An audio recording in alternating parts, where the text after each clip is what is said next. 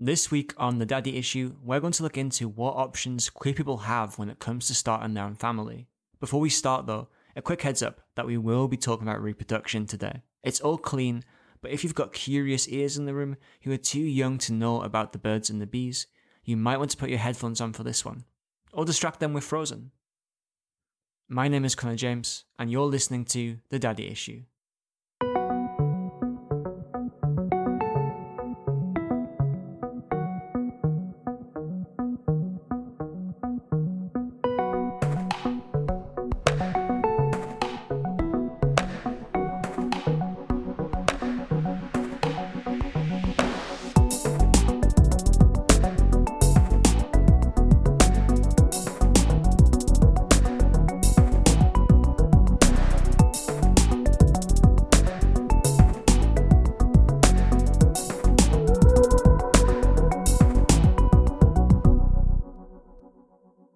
So, when a man and a woman love each other very much, you know the rest.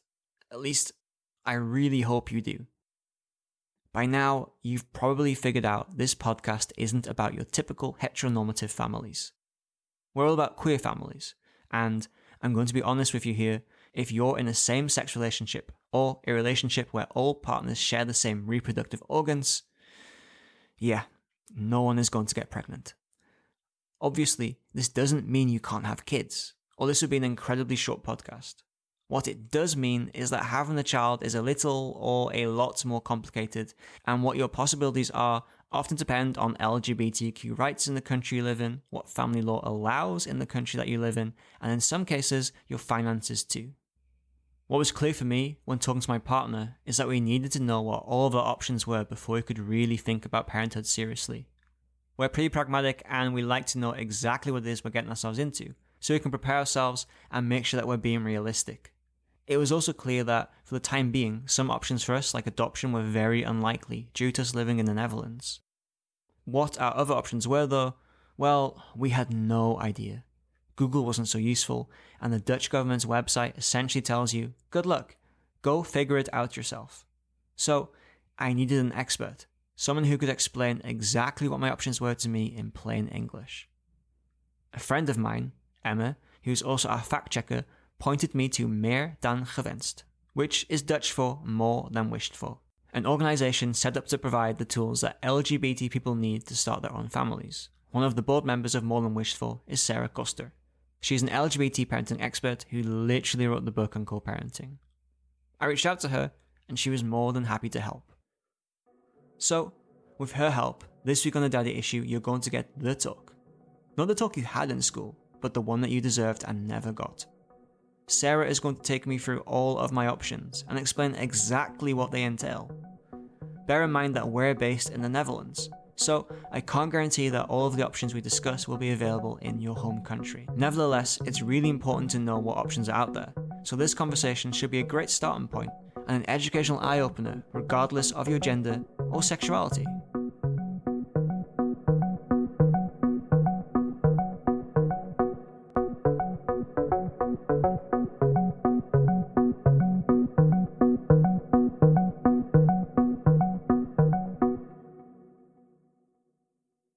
Sarah, thank you so much for helping me take my first steps into, gay parenting. And maybe to start us off, you can tell us a little bit more about yourself and your work at More Than Wished For. Thank you for introducing me. I will explain you more first about More Than Wished For. That's the Dutch Foundation for LGBT Parenting. We are a foundation for Dutch rainbow families, and we provide information and we lobby with the politics, and we also talk a lot to the media. We organize activities for people who want a family or people who have a rainbow family already. We just work with volunteers and we have no governmental funding. And me, myself, my name is Sara Coster and I'm a board member of this foundation. But as a work, I work as a coach counselor for those who want to become a parent or have a rainbow family already. And it's for LGBT people, but also for singles. Me, myself, I'm single and straight. I'm sorry, I'm coming out of the closet. I'm straight. And I co-parent with a gay couple. I wrote a book about my family. It's called The Wish and the Fathers. It's in Dutch. Trying to find somebody to translate it into English. I also work as a trainer for professionals to teach them more about modern families, different parenthood, we call it. And I have 2 children with a gay couple, and one father is the father, biologically and legal, of one child and the other one of the other child. Okay. And I was wondering, what kind of activities is it that you do to help teach people about like all of these different options and figuring out what they want? So we organize information meetings for those who want a rainbow family. We explain them all the different family constructions they can choose. And we also have 4 people every meeting who tell their story about their own family. And we always have an experienced lawyer on family rights to give an overview about the legal situation. That's what More Than Wished For organizes. Yeah, so it's all about giving people an overview of their options and like the legal frameworks that make those options possible. I was wondering, do you know how many families More Than Wished For has helped create? 0, because we don't help anybody to create a family. we give information, and we also have ads on our website, so people can put an ad like, I'm looking for somebody to co-parent with. Not for surrogacy, because by Dutch law that isn't allowed to put an ad out in the open like, I'm looking for a surrogate, or I want to be a surrogate, I'm looking for people who want to become a parent. But of course, there are a lot of babies born because people met each other through our website, or we also organize speed dates for people who want to co-parent. And I think we have about 25 babies out of the speed dates. And from the ads, I don't know, maybe 100 or 200. I have no idea. Wow. We don't keep record of it. But we're not there for individual questions. We're just there for... But it's all their story, and they have to make their decisions as long as they have all the information and also hear the experiences of other families. That also helps. So More Than Wished For is more like a knowledge bank that people can come to and tap into to find out more and explore this sometimes very complicated world with many possibilities, but so they can really just get a feel for what's possible and understand the legal construct, and hopefully connect with people who can help them achieve that. And you're kind of like I don't think dating side is the right word, but you help them make those connections. But that's for them to do. Your job is to just give them that information so they can do that by themselves, to empower them to make those decisions by themselves. Yeah, it's such an important choice you make for the family construction and the person you do it with. So we're not going to give any advice about that. We just give them the opportunity to put an ad, to come to the information meeting, to come to a speed date. And yeah, we want to give them all the information they need, but it's their choice. We do give some advices like, take care, you get enough information. And also, if you choose a construction where it involves somebody else, go to a good family lawyer and really take care that you write down everything in advance before you can be pregnant. Yeah, make sure that everything's in black and white and the legal stuff is clear before you start making this journey. I was curious, actually, I know a little bit about this, but I think you know a lot more. You definitely know a lot more. I was curious, what makes the Netherlands kind of unique in regards to pink families? Because I know this is one of the very few countries in the world where a child can have more than 2 legal parents, for example. No, not yet. So I don't know if we're unique in one or another way. Maybe what you can say is that we had a statute committee, and they delivered a report 4 years ago with an advice that the child can have 3 to 4 legal parents, and also a lot of arrangements around surrogacy. But it's not a law yet. It takes ages, and they should go much faster, because the children who grow up in these families should be protected the same way you protect the children in traditional families. So yeah, we're not unique in one or another way. Maybe that a statute committee looked into it, but if there's no law yet, it doesn't help yet. So I hope we will be a guide country again, like with the gay marriage, we were first. So I hope this finally becomes a law, and then other people, other countries see the example, how you can arrange it properly for these families, but it's still not arranged. What I think maybe the co-parenting is specifically in the Netherlands, it's a larger group maybe than in other countries, but I don't know. There are no numbers because there's no law. Yeah.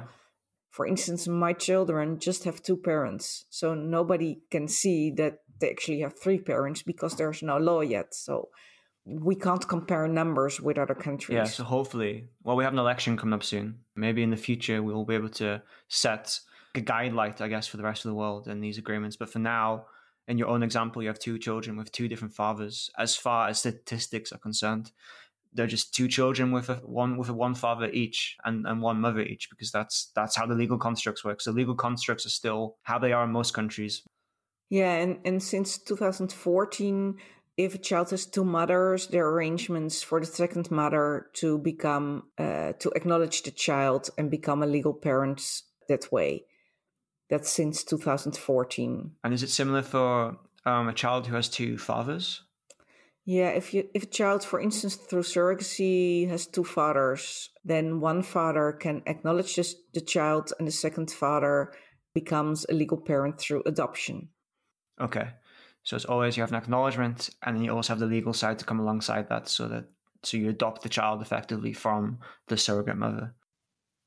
Yeah, but if there's a mother and she co-parents, the mother always is the legal parent and has custody. And there's one set to be given away. So only one of the fathers can become a legal parent and get custody. And the other father is officially not a family member of his child.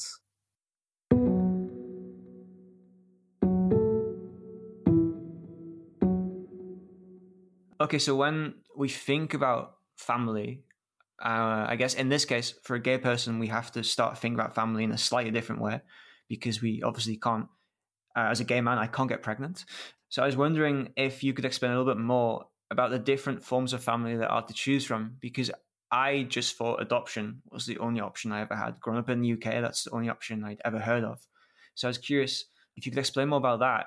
So maybe we can start there. How does adoption work in a country like the Netherlands? Well, the ultimate prerequisite is that the country where you adopt from allows for adoption by gay couples, by same-sex couples. And for the Netherlands, that's possible within our own country. The United States allows it, and also South Africa and Portugal. So these are the only 4 countries where same-sex couples are allowed to adopt from. You have to have a maximum, of 40 years age difference between the oldest parents and the proposed child. So if you're 40, you can have a baby. If you're 38, you can have a baby. But if you're 42, you can have a 2-year-old. First, you register with Stichting Adoptievoorzieningen. There you get an information session and a training. And if everything is okay, you get your family profile by the Council for Child Protection. And then you get something which is called permission in principle. And then you have to register with one licensed intermediate, and you have to fill in a form which special needs you can handle from the child. Then it's wait till there's a proposal. And then you travel to the country of origin, and there you will meet your child. And the length of the process depends on a lot of things. It can be like 2 to 8 years. Wow, that's a long time. Yeah, that's a long time. You become the legal parent of the child, so it gets your last name, and you have to pay for the adoption, and that depends from which country you adopt. But for instance, if you live in the Netherlands and you adopt from the United States, you must think about 60,000 euros for this whole adoption process. And it's not that you pay for the child, but you pay for everything around it. So the legal fees, of course, the travel, legal fees in the Netherlands and America. Yeah, all kind of that's a whole list of things. But what I hear from parents who adopted a child, you must think about 60,000 euros, or sometimes even a bit more. Wow. So that's adoption.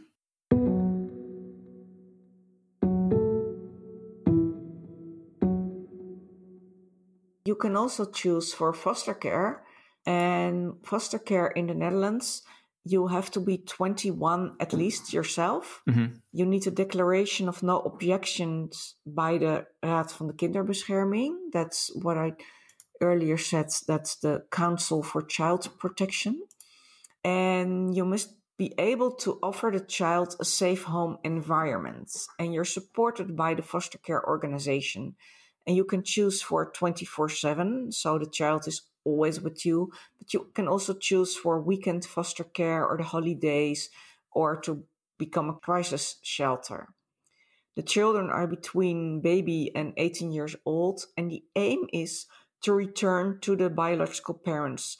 And if that doesn't work for 1 or 2 years and it's clear it won't ever be able to go back to the parents, then it stays with you. But you won't be the child's legal parent. It doesn't cost anything. You get some money because you take care of a foster child. And there are so many children who need foster care. We really need more foster parents. So we always tell to intended parents, which are on our information meetings, maybe you want another construction now. You want to form a family with co-parenting or a surrogate, but maybe later you want to think about foster care because there's so many children looking for you. And they make a match, so they actually look like, does this child fits with his family? And they also look for people like lesbian couples, gay couples. So there are huge differences between adoption and foster care. So foster care is really about providing a safe home for a child, whether that's for a weekend, for a vacation to give the biological parents a little bit of a break, or for a few years. Foster care is really to be a very experienced and very supportive role in that child's life, because that child is coming from maybe difficult circumstances. Yeah, well, and with foster care, you're never sure if the child stays at your house, because the intended goal is that it goes back to the parents. Yeah. But in a lot of cases, it stays with you. And the weekend care is not one weekend, but it can be like 1 weekend a month or whatever. But adoption isn't easy either, because the child is adopted because of a reason. It can be that it has special needs, but it can also be that the mother used drugs while she was pregnant or had a lot of stress or whatever. So also adoption children can be a challenge. Also can be children born from your own womb, by the way. But I think the whole parenting is a challenge.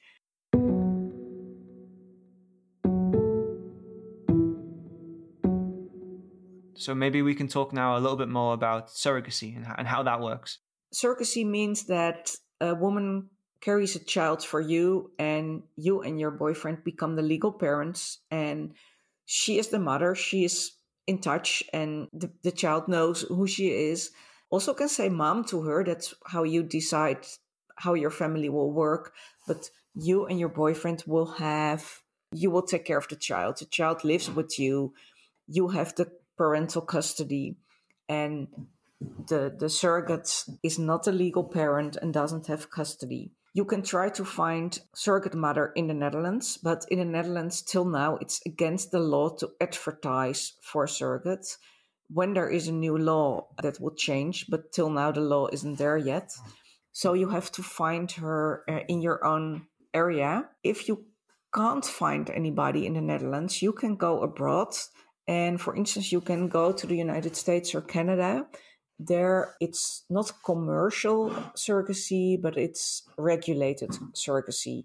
You still pay a lot of money, but that's for medical costs, for travel costs, for the agency, and also a bit for the surrogate mom.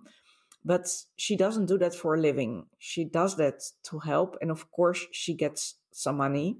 But altogether, you must think about like 120,000 euros. Canada is a little bit cheaper than the United States. You can also go to cheaper countries like Ukraine, but the rights of the surrogate mom, the child, and you as wannabe parents aren't guaranteed. For instance, the surrogate mom, if she delivers the baby, she has no insurance at all if something happens to her. If she needs medication to stop the breastfeeding, she has to pay that herself. She's on her own. And also in these countries, the name of the wannabe parents is on the birth certificate. And according to Dutch law, the name of the mother should be there. So these laws don't match.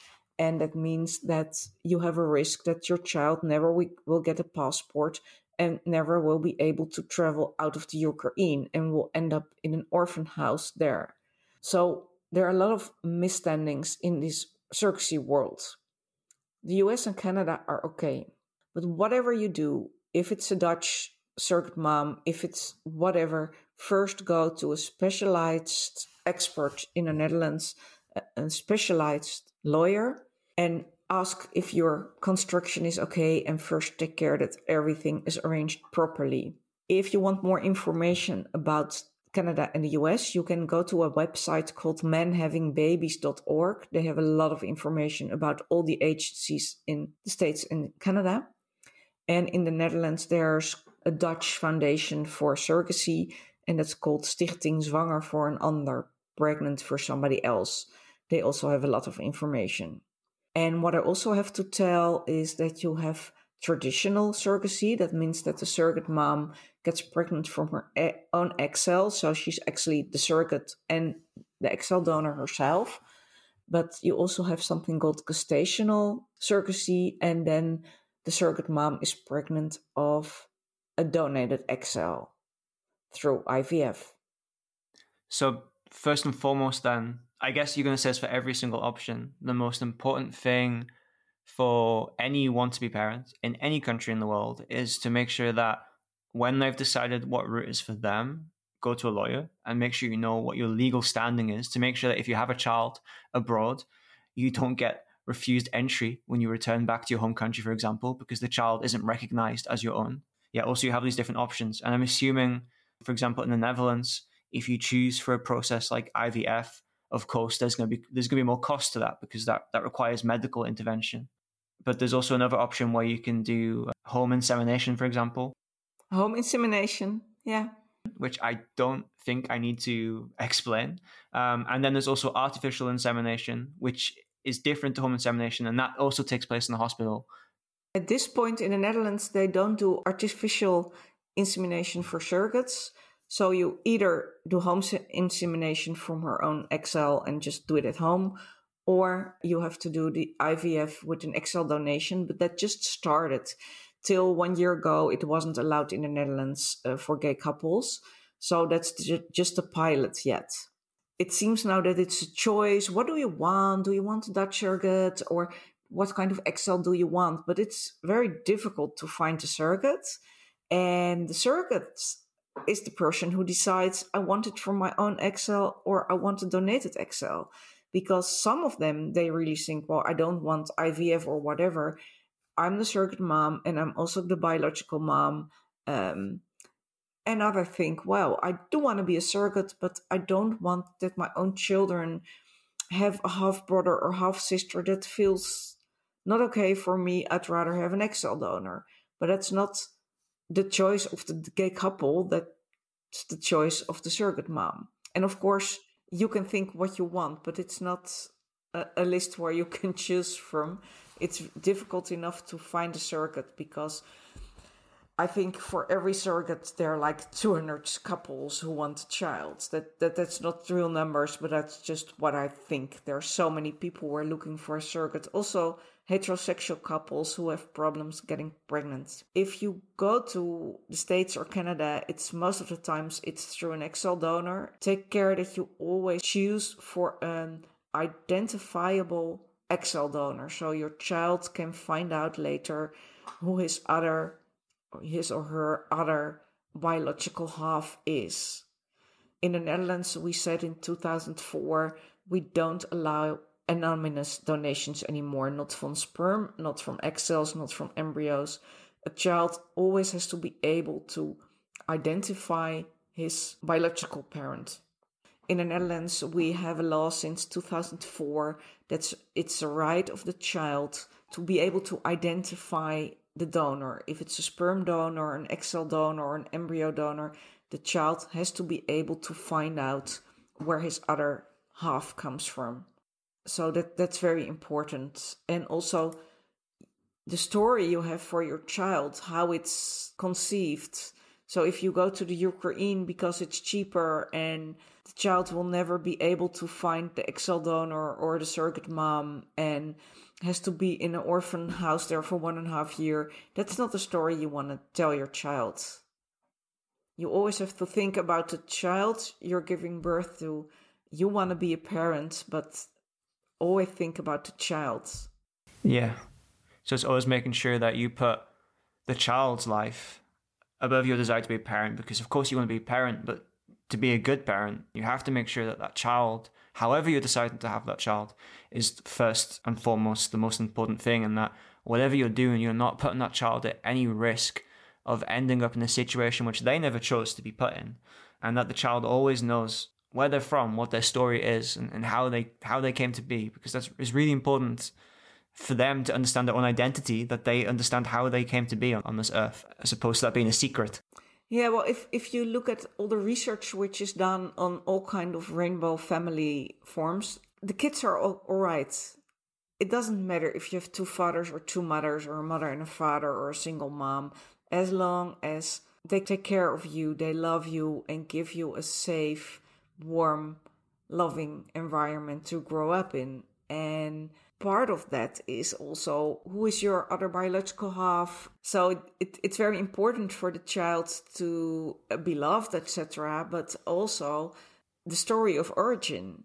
You always must be honest to your child, and you don't want to tell your child that you don't know who the XL donor is and never will be able to find out who it was, and that you don't have any information about the surrogate because she's somewhere in the Ukraine, but you don't know who she was, and that your child was in an orphan house the first year of his life.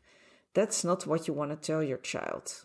No, definitely not. You want to be able to tell them everything they want to know. You need to be able to give those answers. You don't want your child to have to go searching on some journey where they don't even know where to start. You need to make sure they know that egg donor, who is their birth mother, so they can understand how they came to be and feel, I guess, whole is the best way to say it. So they don't feel like there's a gap in their history which they aren't going to be able to fill without having to do some research, which might be impossible to ever complete. Yeah, and the child is more than just the wish from the parents. You always have to think about the child. For instance, you don't want your child to think, oh, I'm from the Ukraine because that was cheaper. And because it's cheaper, I don't know anything about my origin.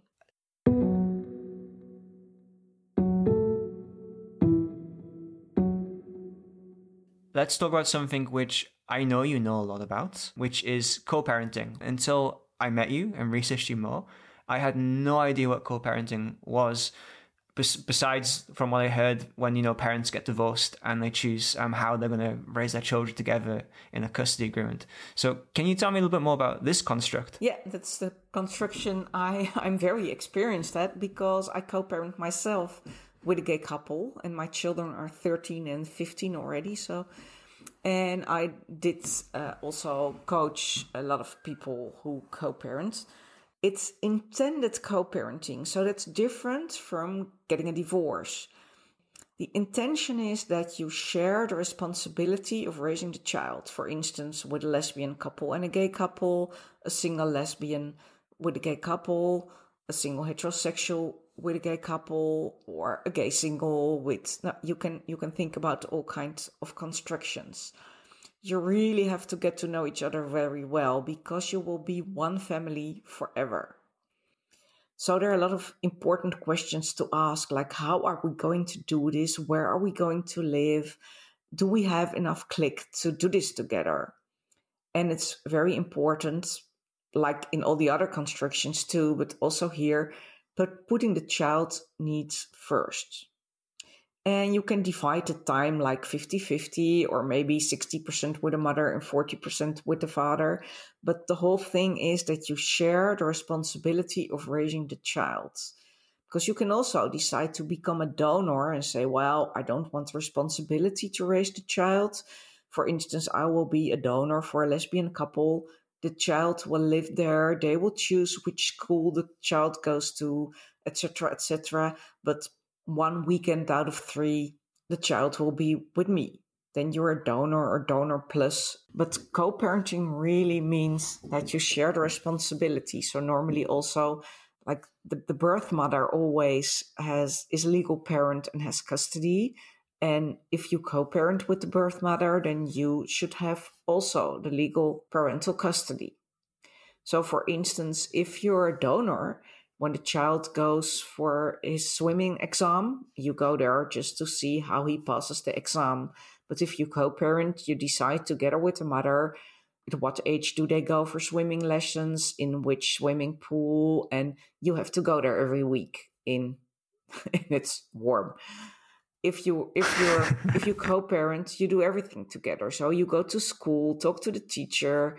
But if you're a donor, you just go to the music recital and not to every piano lesson. So it's intended co-parenting. So you really in advance say we are going to co-parent. It's not a divorce. And with co-parenting, you have to think about how you divide the days, how you are going to take care of the finances. How are you going to do the holidays, the birthdays? How do you deal with the in-laws? How do you do the first year? Because the mother gives birth to the child and you want to co-parent, but the mother thinks, oh, finally I'm a mother and I can't share yet. How are you going to build up the schedule in the first year? You have to decide which parent doesn't become a legal parent because you might be with 3 or 4 parents. So 1 or 2 of them won't be legal parent and won't have custody because the child, till now in the Netherlands, can just have 2 official parents. You have to think about the distance where you live. You can't live too far from each other because if you pick up your child from school and your child wants to play with a friend, it can't be that you have to drive for half an hour. It's very important to record everything in a parenting plan. So you go to a specialized lawyer or notary in family law, you record everything. And even more important is the way to this piece of paper. What do you talk about? How do you decide things? And for instance, if you have problems together, how maybe you go to a mediator so you take care that it doesn't explode. I can imagine that's quite a big undertaking because, of course, you aren't married, so your relationship is slightly different. But of course, you're going to have all of the same conflict and confusion as any couple will have because you're all interested in the best upbringing for your child. So I can imagine getting all this stuff in black and white and making sure that you know how to resolve problems and it's all agreed beforehand is super important for these kind of relationships. Yeah, and you're not sleeping in the same bed. So some things you can solve with your partner because you live together. With the co-mother who lives in another house, it's always a bit more difficult. So, but the advantage is that the child has a mother, you are the fathers, the child has 3 parents who take care of him, who love him, who cook different, who teach him different things. Like last week, one of my men had his birthday and he said there was ice last week so we could skate. And he said, oh, can I have as a birthday present that I don't have to go skating with the children? Sarah, will you take them out skating? And I said, yeah, I will. So it has a lot of advantages because half of the week I'm not a parent. Well, I still am a parent, but I can do other things. And when the children are here, I have more time for them. I can be a more dedicated mother. And for instance, the fathers, if the children are with me, they can do something together or work more or can go away for a weekend. So we can choose what we do with children and what we do without children.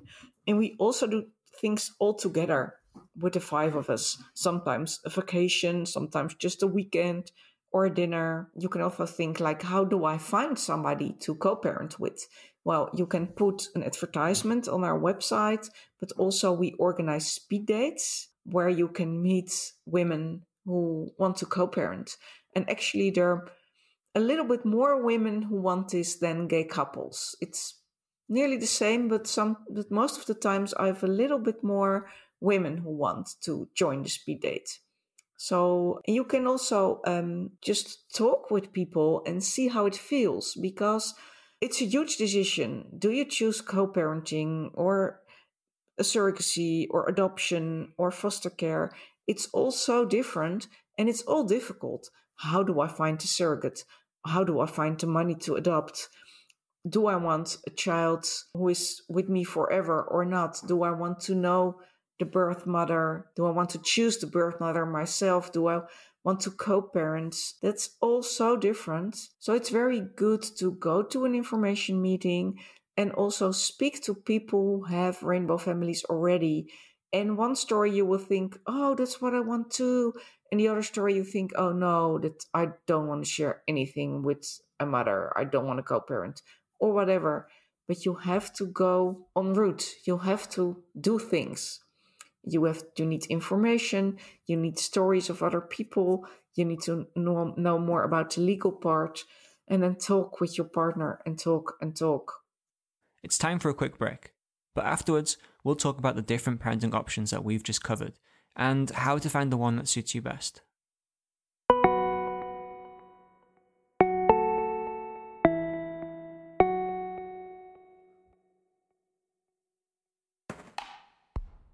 No, this isn't an advertisement break. I'm not going to try and sell you a mattress yet, but I am going to ask you to rate and review this podcast on your podcasting app, as well as subscribe to the show if you haven't already.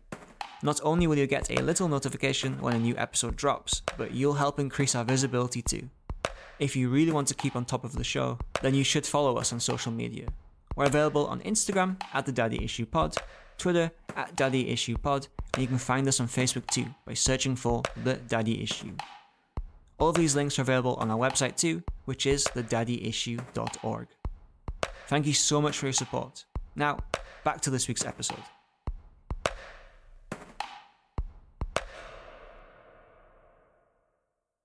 So now that we've discussed all of the different options that are available to people, and listeners might be surprised that there are so many options, because like me, when I first started this journey, I thought there was only one, adoption. What advice do you have to those people to help them figure out which of these options is the best for them? Like, which one fits them the best? Yeah, I will never give anybody the advice, you should do that family form. It's always a decision of the people themselves. So I try to give them a lot of information and a lot of stories of other people. There are a lot of constructions which you can choose from, but they're so different from each other. And they all have their advantages and also their disadvantages. And sometimes they're not even possible, because you can want to find a surrogate, but if you don't find somebody in the Netherlands and you don't have the money for the US or Canada, or you don't want it in a foreign country, then you can't do the surrogacy. So it's really go en route and listen to stories, get information, and talk together with your partner about all the advantages and disadvantages, and try to feel how it will be to have a family in that construction. And when you choose a construction and you go for it, you do it. Never think, oh, shouldn't I have done the other? No, when the child is there, this is what you've chosen and you're making the best of it. So if you co-parent and you have trouble with the mother, you figure it out. Yeah, you commit to it and you pull through. Yeah. And that kind of brings me on actually quite nicely to my next question, which is, when it comes to family, friends, and colleagues, once you've made this decision, you obviously at some point you're going to want to tell people, because it's a really great thing. You've decided you're going to become a parent and you want people to know about this. How can you announce this decision to people? And I've personally already experienced confusion from colleagues when I've expressed interest in becoming a parent, because they just don't understand why I would choose that. How can you explain to friends, family, colleagues, people around you that you've made this decision? Why don't they understand that you want to become a parent? I think it's because they're heterosexuals, so they've never experienced a gay family before, they've never seen one before. And there's this very strange Yeah, I don't know if you want to call it sort of from like a stereotype, but it feels like a stereotype where people think because you're gay, you've chosen this life without children. And some people are parents and they think that, hey, I have kids and they're noisy and grumpy. Why would you want to have that? Yeah, but that's strange because point one, you didn't choose to be gay. You're gay. And why wouldn't you want to have children? So I think that's more the problem of this person than your problem. I think the question like, how do I tell family and colleagues and friends? That's not the first question I would answer if I were you. You want children, you want to become a family, and you're going en route to find out which construction and with whom. And you can tell your family and friends, like, I want to become a parent, but they shouldn't ask inappropriate questions and they shouldn't give you their opinion. If they want to help you, maybe they have some information, or maybe they know somebody, or maybe they can ask you some questions which will help you on your path to a family. But if people say, hey, but you've chosen to be gay, so then you shouldn't be wanting children, and I would say just don't talk about forming a family, because there are two very strange things in this question. But it's important what you want. It's your family, and you can tell people that you will get a family, or ask them like, hey, do you know somebody who wants to be a surrogate, or do you know somebody who wants to co-parent? And what kind of strange questions can you expect to get from people like colleagues, for example, when you explain that you're a parent? Maybe you have experience being the co-parent. Like, what kind of weird stuff do you get asked, and how do you deflect that, and how do you prepare as well to receive these kind of questions?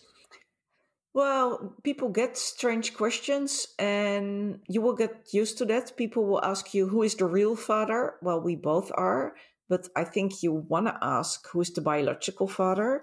And that's not that they want to be mean. They just don't know the words to choose. So they want to be kind and ask, who is the biological father? But they say, who's the real father? And it's not on purpose to be mean to you. That's just because they don't know it yet too well. Yeah, they don't have the words to express it. Yeah. And sometimes they ask, like, for instance, with co-parenting, if I went to have sex with one of the fathers, and that's inappropriate. I think I don't ask a heterosexual couple either how they made their children. Sometimes lesbian couples, if the first mother gives birth to child number one, and the second mother is also a mother, of course, and then the second child grows in the womb of the second mother, and then people say, oh, finally you will become a mother too. I'm a mother already for 3 years, but what you actually want to say is, how nice that you are pregnant now. So it's all about kind of these questions where most of the time they don't mean any harm, but because this is new, well, it's not new, but because it's new in popular culture, it's all about having to deflect stuff, which I think gay people, we're used to these kind of questions because, yeah, we've grown up queer, so we're used to getting these questions, but you have to kind of be prepared for them and also be prepared to answer them in a way which helps the other person understand. You don't want to just tell them to go away. You want to explain to them, actually, what you want to say is who's the biological father, and help educate them so that they can tell people as well and help normalize this. So hopefully one day it becomes just completely normal and these questions don't come across. Yeah. They don't want to be mean. They just don't know the right words. So just help them. Like, oh, I think you want to know. Blah, blah, blah. From your experience at Molen Wishful, how do LGBT people generally choose their path to parenthood? I assume that they go on speed dates. Do a lot of people just kind of try a little bit of everything, if that makes sense? They try and immerse themselves in every option, and then when they get that gut feeling that says, hey, this is the one for me, they just go for it. Like to take quite a long time and really go into depth. I guess per parent it's really different. Some people go to an information meeting and they're just very orientating. They don't know which family form they want, and they come home, like they come with 10 questions and they go home with 100 new questions, but they're further on their path. And some people just already know which family form they want, and they just want more information, like a lesbian couple who knows they want a donor from a clinic. They come for information and experience stories of other people, and other people just are totally new, like, tell me everything and I go home and think it over. I think I'm maybe the last option there because I am making the podcast on all of my options. You always have a fear maybe that the option you want isn't possible for whatever reason. Even if it is possible right now, you also have that kind of fear, I think, that maybe it doesn't work out. So I personally want to investigate everything so that when I make the decision, when I get that gut feeling, I can follow it without any kind of doubt. Although I'm sure that if I do become a father, as soon as that child is born, no matter how many parenting books I read, I will probably freak out and be like, oh, how does this work? What do I do? But I really want to kind of get in and get into the thick of it and hear stories from people like you, so that, because we only see heteronormative families in the media. I don't remember the last time I watched a movie or a TV show or the news and I saw like a family that looked like a family which I could have. So I think for gay people in general, no matter whether you're on the LGBTQ spectrum, it is a journey of not like coming out again, but it is kind of like a second coming out, because you have to really go and explore these options and then figure out which one fits best for you, if that makes sense. Yeah, we always say in information meetings, it feels like coming out of the closet for the second time. Because first you have to tell you're gay, and then you're going to tell I want a family. But I always ask the question when people are there, like, raise hands for everybody whose mother told that you were gay, whose mother said, oh, then I won't be a grandmother. And then in the beginning, a lot of people raised their hands. But now it's like, if there are 100 people there are like 8 who raised their hands. So it becomes better already. And the stories of rainbow families are a lot in the media, and I try to get them more and more in between of the normal stories. Like if there's a story like, do you want to tell something about your tattoo? Then I also try to get a surrogate telling her story, not because she's a surrogate, but because she has a tattoo and she's one of the people who tells about her tattoo. So I want to make it as normal as possible. And yeah, I think people are getting used very fast to modern families.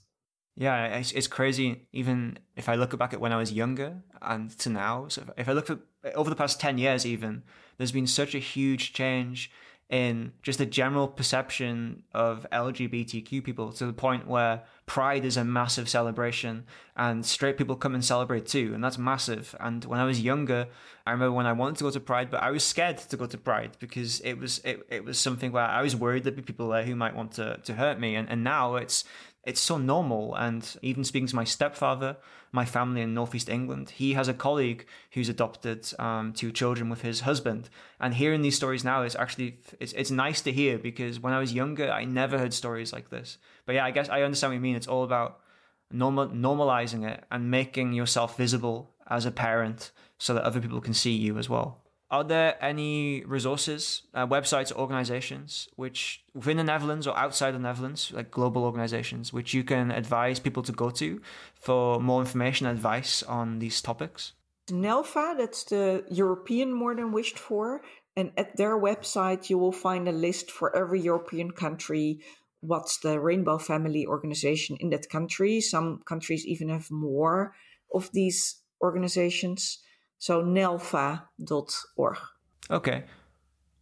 And I guess this takes me on to my final question, which is, if you could give me or anybody listening to the show one piece of advice to take with them if they're beginning this journey into parenthood, what would that piece of advice be? That's to grant your child, and also your co-parent or surrogate or whoever is involved, to grant them a lot. It's not about what you want. It's what's best for the child and what's best for the whole family. And take a good decision. And if you made a decision, you're just doing it and making the best of it. Yeah, take care. You get enough information. Don't forget to stop at the lawyer. And I also recommend people, if they find a family form and maybe somebody to do it with, go to a counselor in advance to talk things over again. The counselor and the lawyer, they can ask some difficult questions, some mean questions, they try to find where the problems might be. And you better do that in advance. Never think, oh, we're in a hurry, let's do this. No, it's a very important decision for the rest of your life, for you, but also for the child. So take your time. Yeah. Make sure that you're well informed. Know your legal options and take advantage of the fact that you can choose when to have your child by making sure that when you do choose to have your child, everything's in black and white. You know how it's going to work, and you're giving that kid the best possible chance, and you're putting them first and not yourself. Yes. Sarah, thank you so much for your time. It's been an absolute pleasure talking to you. And yeah, you've given me a lot to think about and even more questions, which I will be asking the other guests on the show. Don't worry, I'm not going to ask you all 200 of them right now. So thank you so much for your time. And I really look forward to exploring this in more detail. And I'll be sure to make sure that we have links to Meer Dan Gewenst, so More Than Wishful, and all the other organizations which you've recommended that people can go to find out more about this subject. Thank you. I hope it helps you a bit on your journey to a family. And if you have more questions, you can always ask them.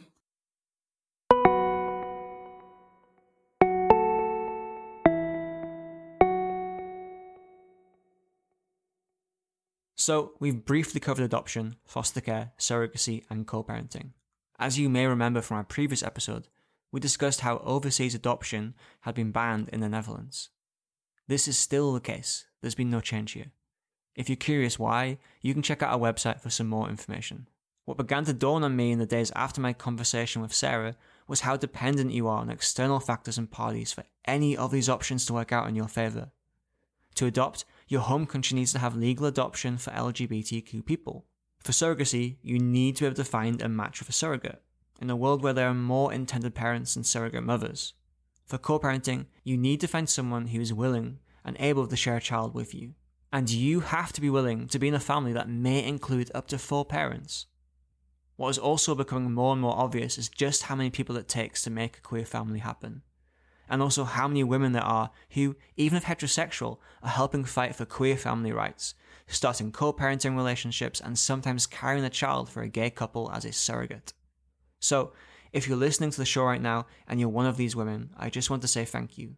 What you're doing is incredible, and I'm so grateful for your allyship and support. I'm also really proud that I'll get to introduce a lot of women like this to you, the listener, in future episodes. If you want to read up more on what we've just discussed, check out this episode's accompanying article on our website, thedaddyissue.org. Please remember that while we may have experts on the show, you need to speak to a local expert if you're ever considering starting a queer family of your own. This show is not qualified to give you this advice and is here purely for educational and entertainment purposes. Next week, we're going to begin exploring these options, starting with co-parenting. And since Sarah literally wrote the book on the subject, it was only logical that she should be the one to explain it to us.